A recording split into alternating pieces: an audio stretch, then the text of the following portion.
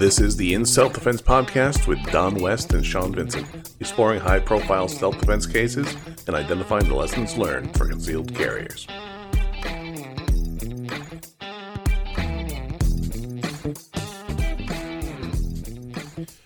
Hey everybody, it's Sean Vincent. Thanks for listening in today. Today, our friend Steve Moses is going to introduce us to Chuck Haggard.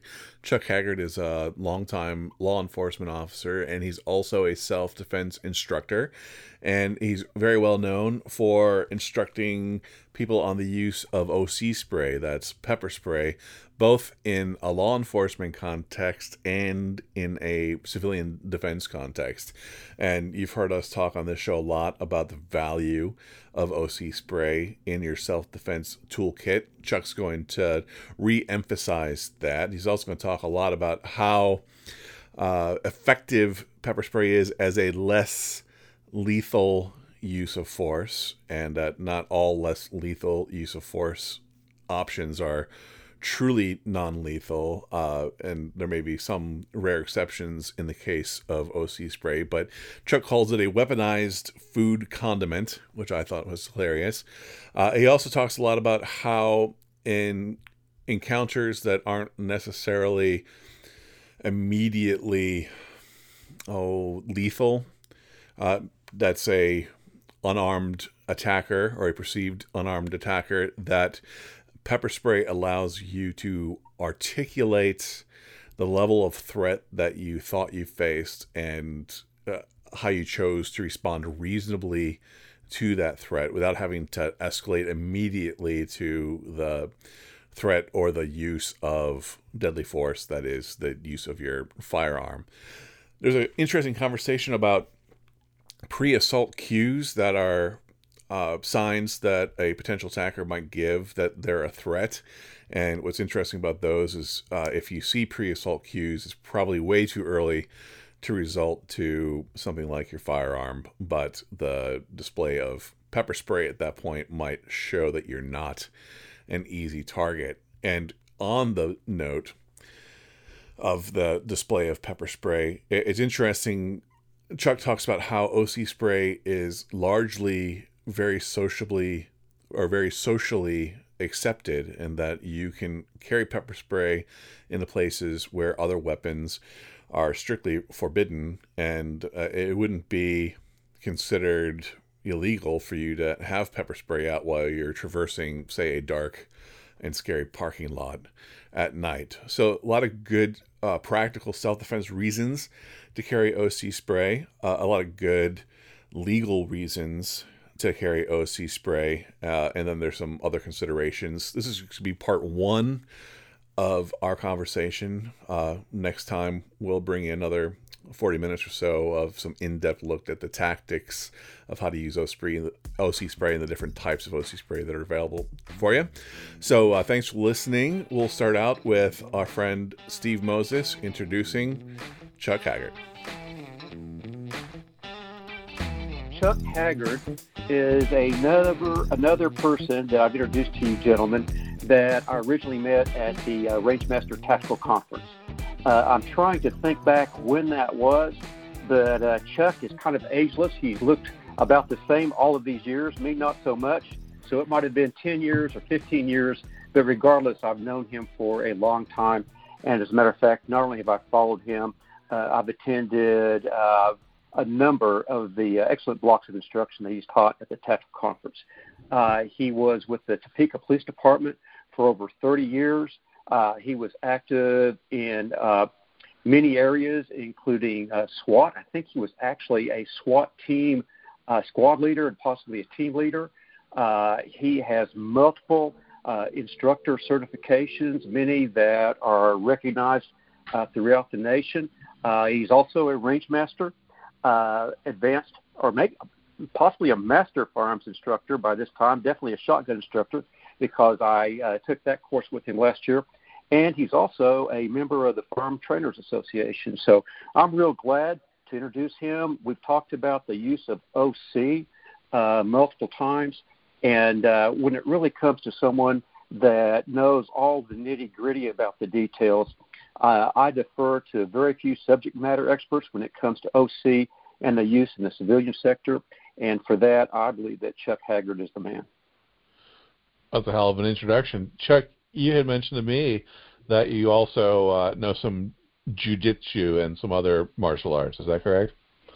Yeah, I've been dabbling most of, I was going to say most of my adult life, but before that, I've done wrestling, boxing, Muay Thai. I've pretty much been sticking with jiu-jitsu as of late, past few years. That wouldn't happen to be Brazilian jiu-jitsu, would it? It would be. I know Steve's both a practitioner and student of Brazilian jiu-jitsu. Steve is quite the practitioner. I got a great deal of respect for him and his skill level and his instruction. He's a good dude. I got to ask you guys, because I'm not much of a martial artist. I studied a little kung fu back in the day, but didn't keep up with it. But I find that a lot of folks who are interested in self-defense are drawn to Brazilian jiu-jitsu. Do you find that, Chuck, and why do you think that is? Because it works. If we look at Brazilian jiu-jitsu and you combine that with almost any kind of legitimate striking art, Western boxing, Muay Thai, things like that, then what you have is a very well-rounded fighter. That all shook out in the UFC early on when you look at when it was a free-for-all to begin with. They didn't even have weight classes or anything like that. A lot of the other arts fell by the wayside because they just did not survive pressure testing. The nice thing about jiu-jitsu is that you can do jiu-jitsu. You can do jiu-jitsu for a lifetime and not get busted up. You don't have to deal with the this is too dangerous to practice in the dojo type techniques. You can pressure test things. Figure out what works, figure out what doesn't work, and it becomes a very long-term learning process for people. Yeah, interesting. And so I know you told me that you have developed a course at one point that was titled essentially something like tools to use between angry words and a firearm, right? Something.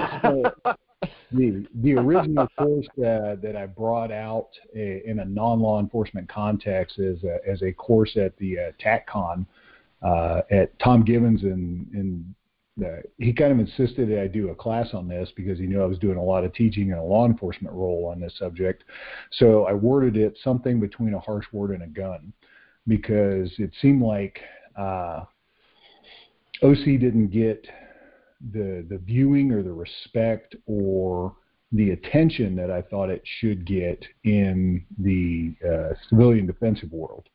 Okay. I find it most of my experience is in the law enforcement context, but I think in the law enforcement context that teaches us some very important lessons that expand out to personal defense type stuff as well. We have a friend, Tatiana Whitlock, that Steve introduced us to. She's a firearms instructor, and she told us one time about this attitude that she'll see sometimes. She saw a T-shirt that said, "I'm not a pepper spray kind of girl." And we had recently talked about a case where a woman was attacked in a parking garage, and she managed to get her concealed carry weapon out of her purse and get a couple shots off that ended the attack. But she told reporters afterwards that, she said some people train with some people have pepper spray and some people train in self-defense, as if it were an either-or scenario. And have you found that in the attitudes that you've encountered? Yeah, I found the less educated people are on a subject, the more dismissive they are of this sort of thing. I've got experience. My introduction to OC spray in a law enforcement context started back about 1988. The cop world has much more experience and much longer term experience with it than the civilian world does, because it was kind of pushed as a less than lethal tool to, just nowadays with the introduction of other things. They're constantly trying to introduce things to law enforcement, tasers, The last thing I saw was a bolo that you fire a bolo out of this device at the suspect, and it's supposed to wrap their arms and legs up. People are always trying to come up with the next thing for LEOs to avoid gunfire. And of course, a lot of what cops do is less than deadly force scenarios. They have to struggle with people. You have to get people into custody, and you're always trying to not hurt people, not kill people. So anyway, we've got a lot of experience with it. But I have seen the T-shirts. I know Tatiana. I've talked to her at length about this sort of thing.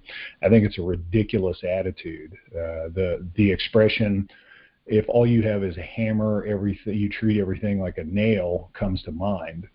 The niche for the tool, the situations that they solve, the level of threat you face where you can use that legally, being able to interdict a situation early with enough force to shortstop it into a non-deadly force scenario versus having it degenerate into a shooting. All of those things make OC spray a very, very useful tool for anybody to have. Sure, and one of the things that we've been talking about a lot, Steve, Don, and I on CCW Safe, is what we call the armed defender's dilemma, and that is when an armed defender is basically attacked by a unarmed attacker. And so there's a disparity of force should that defender go directly to the firearm, even if it's just a defensive display in some cases. And like with the title that you gave, you're talking about OC, you're talking about bridging that gap when you're dealing with an unarmed defender, another tool that you can use that's less lethal, that provides you more options. Absolutely. You can also, everything is about reasonable articulation of the facts that you found yourself in.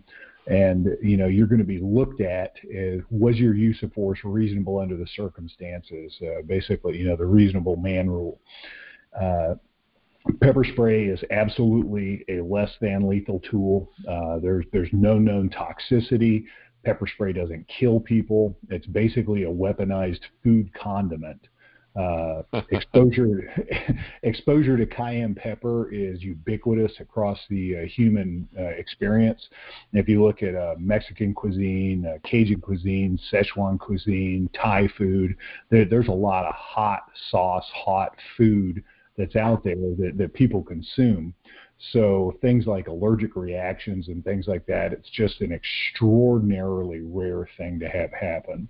There's no known toxic level of OC spray, so you can't, poison people with it accidentally or anything like that. Not overdose on pepper. No. It's been proven safe it does not increase any issues with asthmatics or people who have other issues. Fortunately, typically people who have something like COPD aren't running around out there mugging people. They've got their own. I get it. And I actually have asthma, and some spicy peppers are good for clearing out the airways, frankly. It absolutely does. It absolutely does. You said something there that I really caught my ear, and it's a tool that helps you articulate the threat that you faced after the fact. And Don West is on the line. He's a criminal defense lawyer, national trial counsel for CCW Safe. And Don, one thing that you've talked to me a lot about is that armed defenders, or any defender for that matter, they need to really think about how they're going to explain their self-defense choices and articulate that in the aftermath of a use of force event.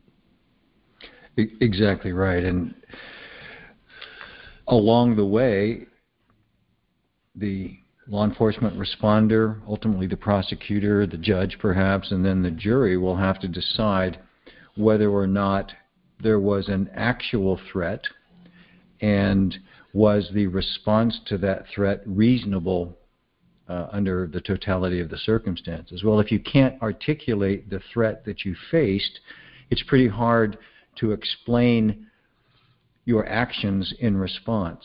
So I really like the idea of being able to articulate in a clear way what you believed you were facing, what level of threat it was, and how you then chose to respond to that threat.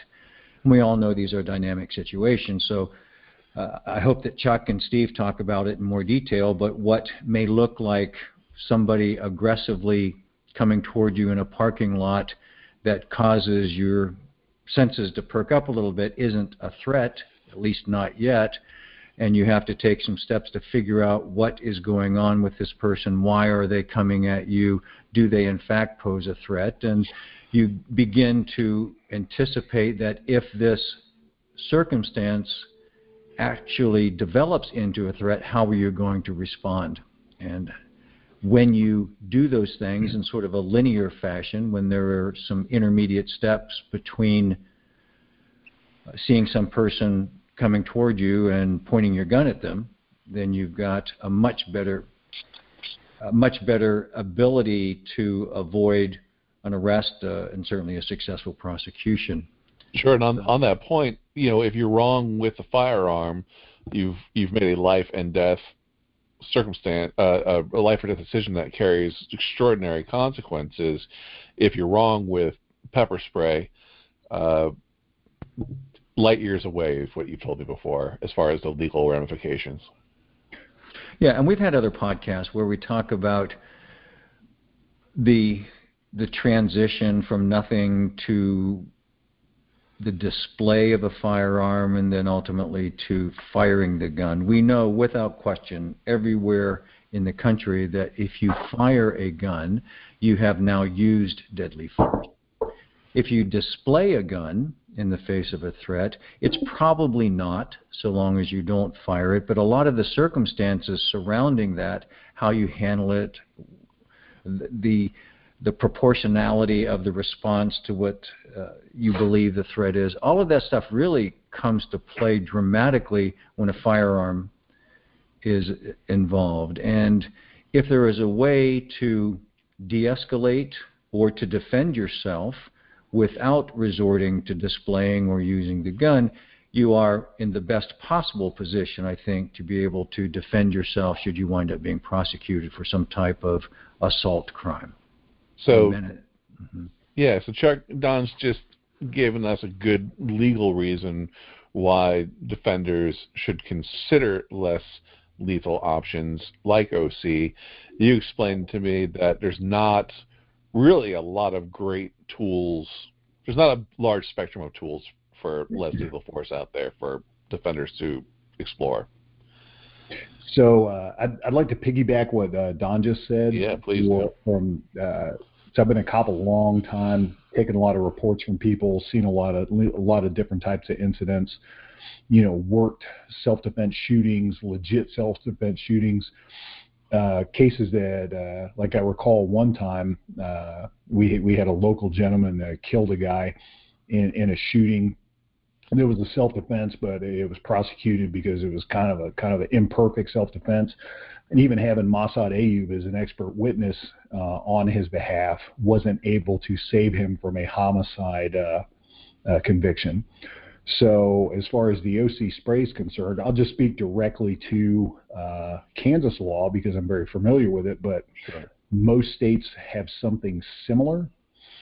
So here, when you talk about the consequences of what we're doing, here if you pull a gun on somebody, display the gun, point it at them, whatever the case may be, if you do that incorrectly and you're found to have committed a criminal act, that's the felony crime of aggravated assault because you put that other person in reasonable fear of death or great bodily harm. Sure. Obviously, if you shoot them, it might be an aggravated battery. You might be prosecuted for an attempted murder, or if they pass away, for some sort of manslaughter, second-degree, first-degree murder, whatever the case may be. Yeah, you're going to want to hurt. Whereas if you pepper spray somebody, and let's just say you really screwed up and it was the wrong guy, you would be prosecuted for a misdemeanor simple battery because it would be considered the same level of force as like you punched him in the nose. So the flip side of that is that Don alluded to was the justification for your defense. If you're going to use a gun, what do you have to be able to articulate that you are? And I see people in the gun world use this as though it was some sort of get out of jail magic, incantation. I was in fear for my life. Right. As if you just declare it and it's true. Oh, it's okay. We didn't realize that. You can go now. But you have to be in reasonable fear of death or great bodily harm to utilize deadly force to defend yourself or somebody else. And then the courts get to decide, the jury gets to decide if it goes that far, if you are reasonable or not. Right, including whatever 12 people they put on that jury, including the crazy cat lady and the librarian and the art teacher who may have very different views on guns and self-defense than you do. Oh, exactly. This is Don. I've been watching a live stream of a criminal trial off and on for the last several days, and I bet I have heard the word reasonable out of every participant's mouth in this trial more than 200 times, probably 50 times today. That's the qualifier on every action that's being evaluated in the course of a self-defense or an excessive use of force case. Absolutely the case. So if we look at what level of justification do you have to have, would you find it easier to justify I was in fear he was going to punch me versus I was in reasonable fear of death or great bodily harm? I think you might agree that it's easier to justify a reasonable fear that I thought that guy was going to hit me versus I was in reasonable fear of death or great bodily harm, so I had to utilize deadly force in defense. Right, you're talking about a guy who has the ability to punch you, but not the clear ability to kill you dead. He is apparently unarmed in that scenario. Yeah, if you have, let's say, a very common urban scenario that turns into a strong arm robbery, purse snatch, that sort of thing, is an aggressive panhandler. The guy's got his fist balled up, he's very angry, screaming at you, that sort of thing. That's pre-assault cues, that's pre-assault behavior. It's very easy, I believe, in a situation like that to articulate I was in fear of being physically assaulted as opposed to I was reasonably in fear of my life. It's a much lower level of reasonable articulation in my experience. Yeah. You said something there that really caught my attention too. You called it like a pre-assault cue. There's pre-assault behavior. And Steve, you talk a lot about managing contacts when you're out and about and staying alert and, identifying people who may cause a threat. And, I think Chuck's term there, pre-assault behavior, that's something that we look for. And that's when we start opening the window where we may have to defend ourselves, but we're not in immediate fear of imminent death or great bodily harm, but we're concerned with it. And Steve, do you think people conflate that concern that an assault might happen with an assault is happening? I believe so. We've talked about before, I feel like I'm just always beating a dead horse when I say before we can take some sort of action in terms of a physical action, we need to have a reason to believe that other person had the ability and the intent and the opportunity to injure us or kill us, commit certain, what are those called, forcible felonies, and really had no other good options.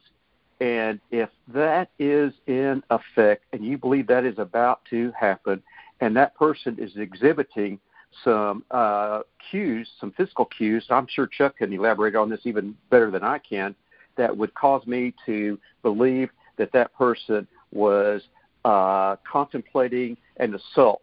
That is, what was their stance? Was their stance bladed with maybe their power side back? Did they shift their weight? Were they stroking their face? It's kind of as a stress reliever. Were they looking at a potential target area? Were they looking around for witnesses and then or anybody else that might intervene? and then what is going on at that particular time. I mean, is that person, completely across the body of a car, or are they within, say maybe 2 arms lengths where they could actually lunge and get their hands on me, possibly before I could do anything, other that might save my life, or at least save me from a beating.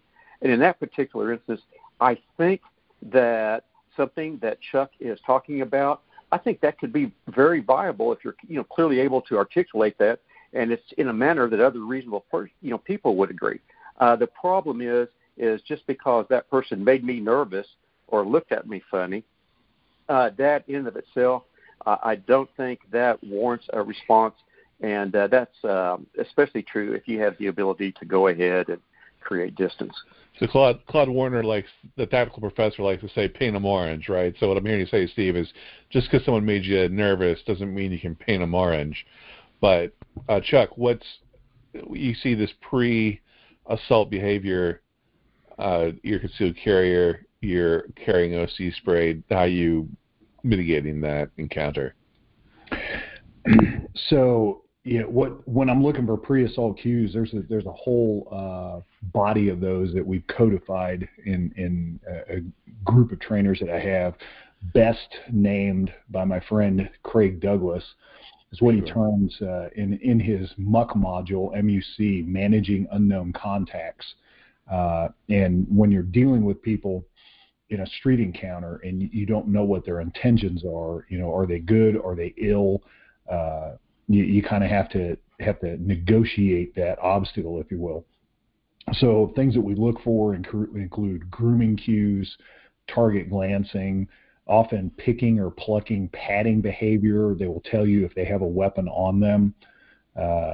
If they take a fighting stance, if they make a definitive weight shift into an athletic or fighting stance, that's typically something that happens right before somebody throws most people that aren't trained fighters throw like a big John Wayne haymaker at you, is how they throw a punch. And when they do that, they got to prep their footwork to throw an effective punch.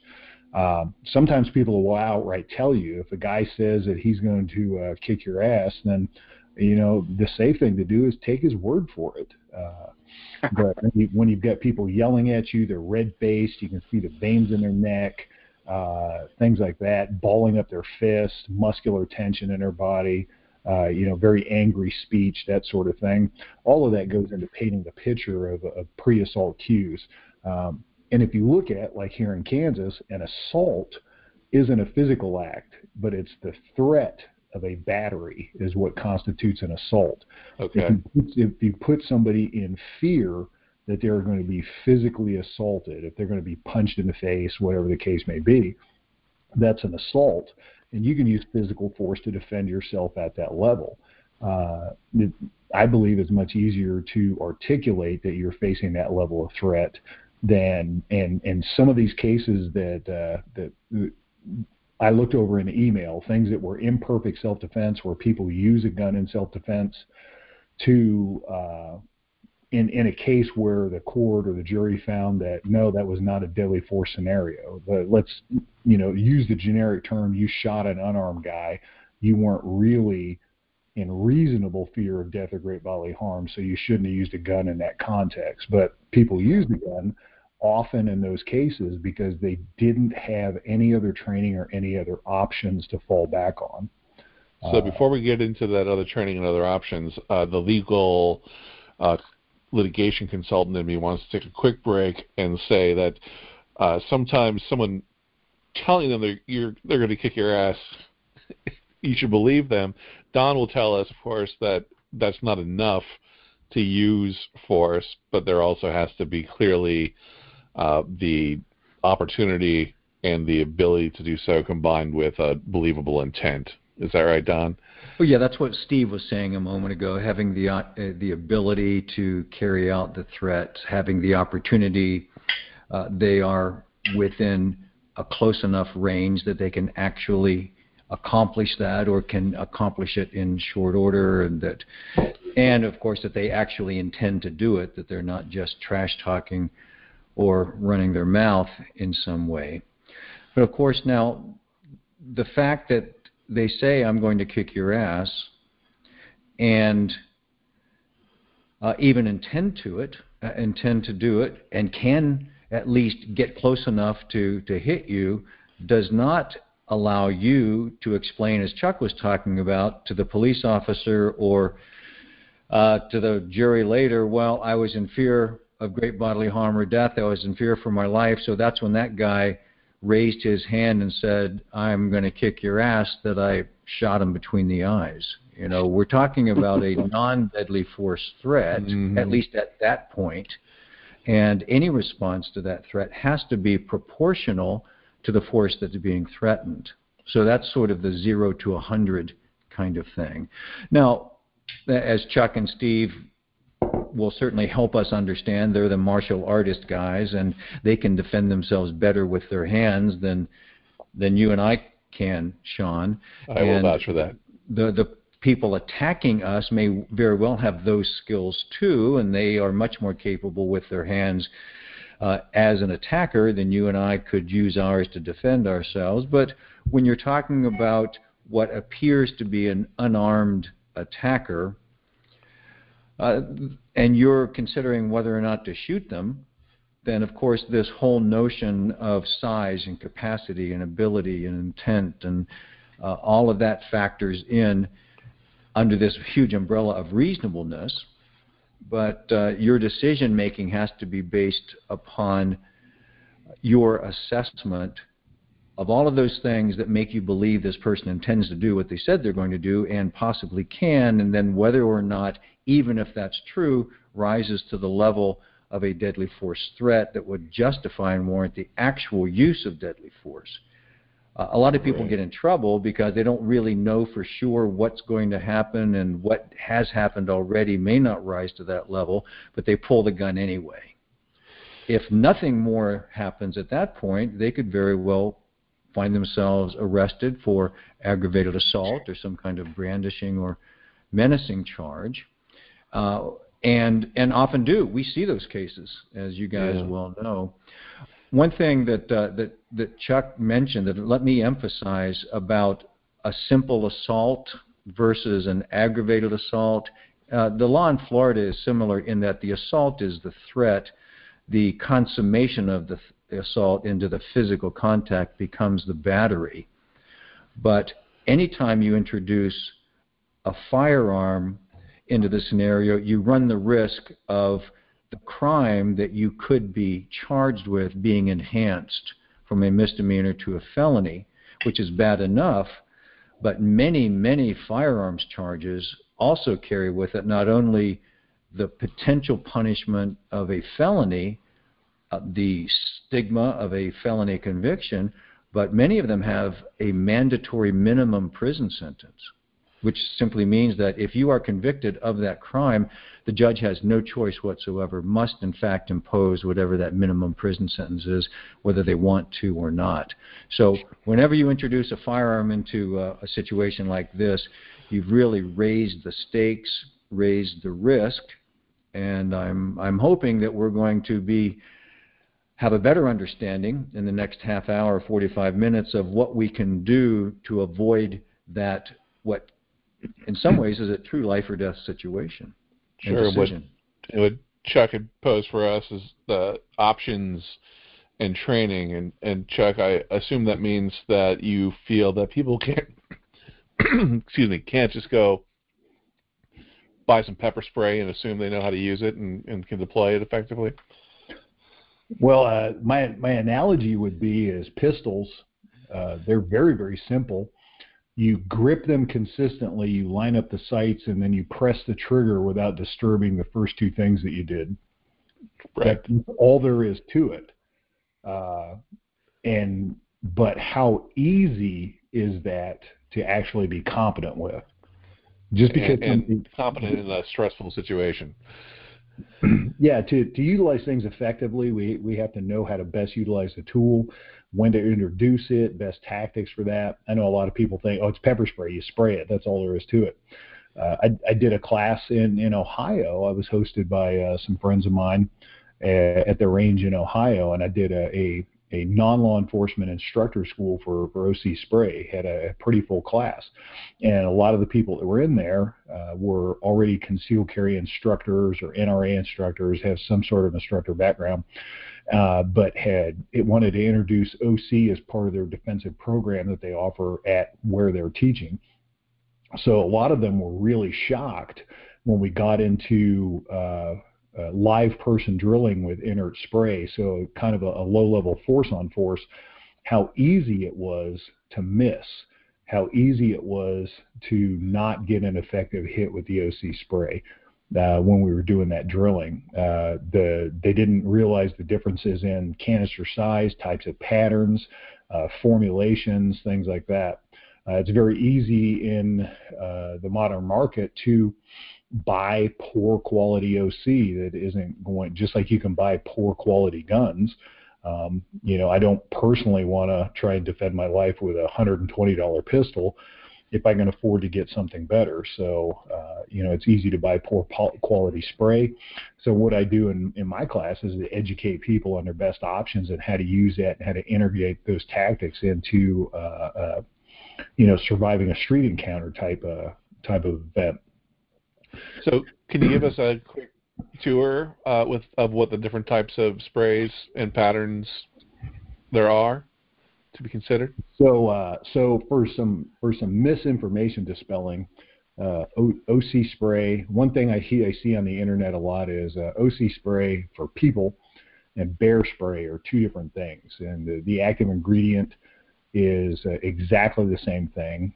The OC ingredient, oleoresin capsicum, or the capsaicin content of the spray is what makes it hot, and that's the effective part of it that we want to put on the target. OC is very effective on people. It's very effective on dogs, which is another reason that I carry it. And it's also in a bear spray context. It has been proven through studies in Atlanta and other places to be very effective on bears. So we can utilize that as a tool to avoid firing our guns in many scenarios. One of those being like when I walk my dogs, I have small dogs, and we've all heard stories of, say, somebody's loose big dog. A lot of people like to denigrate pit bulls. I actually like the breed, but you see these stories of, say, pit bull attacks somebody's poodle type thing. If I can avoid firing shots in an urban setting, and if I can avoid shooting a dog because I'm a dog person, and I can avoid all that by use of pepper spray, that's another defensive option that avails to us. That's a pretty good option. So the types of sprays that are commonly in use, you have a cone-shaped mist, or it's kind of a fog type of pattern. You have the larger full-size foggers that unfortunately we've seen a lot of in some of the riot videos over the past year and a half. And you have a streamer, which is a much more concentrated stream, kind of a smaller version of what you'd see coming out of like a kid's super soaker or a squirt gun. And then you have different formulations like gels, foams, things like that. So you have to kind of, just like with firearms, you have to make an educated choice to. One of my mentors, Pat Rogers, was famously saying all the time, mission drives the gear train. So we have to know what we want to accomplish to know what gear we need to purchase, and then have some training on how to utilize that to best effect. A lot of misinformation out there. A lot of sources that I see on the internet where I see they really get the information on this subject wrong.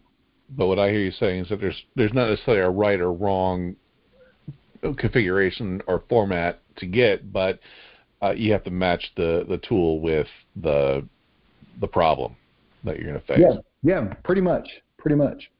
And then, of course, just like with handguns, maybe say you need something for very deep concealment. So you've got a Ruger LCP or you've got a Smith & Wesson J-frame. You might have a smaller gun that you are giving up you're giving up some effectiveness to gain concealability and portability. Or you might go to a larger gun, say a Glock or a 1911 or something like that. Well, there's analogies for that in the OC spray world as well. There's the little tiny keychain things that are almost ubiquitous now. that you see a lot of in ladies' purses. Sure. And then, progressively larger units all the way up to like bear sprays, which are almost the size of a small fire extinguisher. One of the things I do throw out to people is OC is the one thing that I have seen across the board that in our society, even with, people pushing gun control, et cetera, pepper spray is very socially accepted. I know, like locally, we have a large, very, very large corporate office. They move a lot of money, and they have a large office staff, and they have a lot of ladies working in their offices, and they have a no weapons policy. And a lot of those ladies have pepper spray like on their keychain or in their purse, and nobody even considers that a violation of their weapons policy.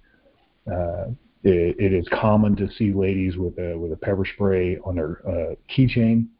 It is the one weapon that you can, let's say you're leaving the office late and you have to walk across a proverbial dark parking lot. You can have your pepper spray in your hand and it's socially acceptable. Nobody really thinks anything of it. Whereas you can't pull your pistol and negotiate that parking lot at low ready. Somebody's going to call the SWAT team on you. So the advantage that gives you in these transitional spaces where these types of assaults or criminal activity occurs is think how much faster you are on the draw when you already have your gun or your hand on the gun. Yeah. And now basically you get to cheat. The pepper spray's already in your hand, so your reaction time to some sort of criminal assault or threat of criminal assault is extraordinarily fast. Yeah, that's a great point, Chuck. It's done. I've seen a few scenarios where people have totally jumped a gun and used their pepper spray as an offensive weapon and weren't justified in that. But whereas you say that just displaying the firearm could end up becoming felony assault, the display of pepper spray, I've never actually seen anyone get arrested for displaying pepper spray before. No, I haven't either. I've never represented anyone who's been charged with that. I suppose there are circumstances under which it might happen, but I tell you, if I'm going to defend someone who's accused of assault because they displayed a can of pepper spray as opposed to displaying their firearm, bring on the first one. All right, guys, that's the podcast for today. Thanks for listening through to the end. Next time, we're going to pick up right where we left off, which is the strategic display of pepper spray to defend yourself in pre-assault conditions, and then we'll roll into the types of pepper spray and the tactics and training required to make good use of it. Until then, thanks for listening. Be smart, stay safe, take care.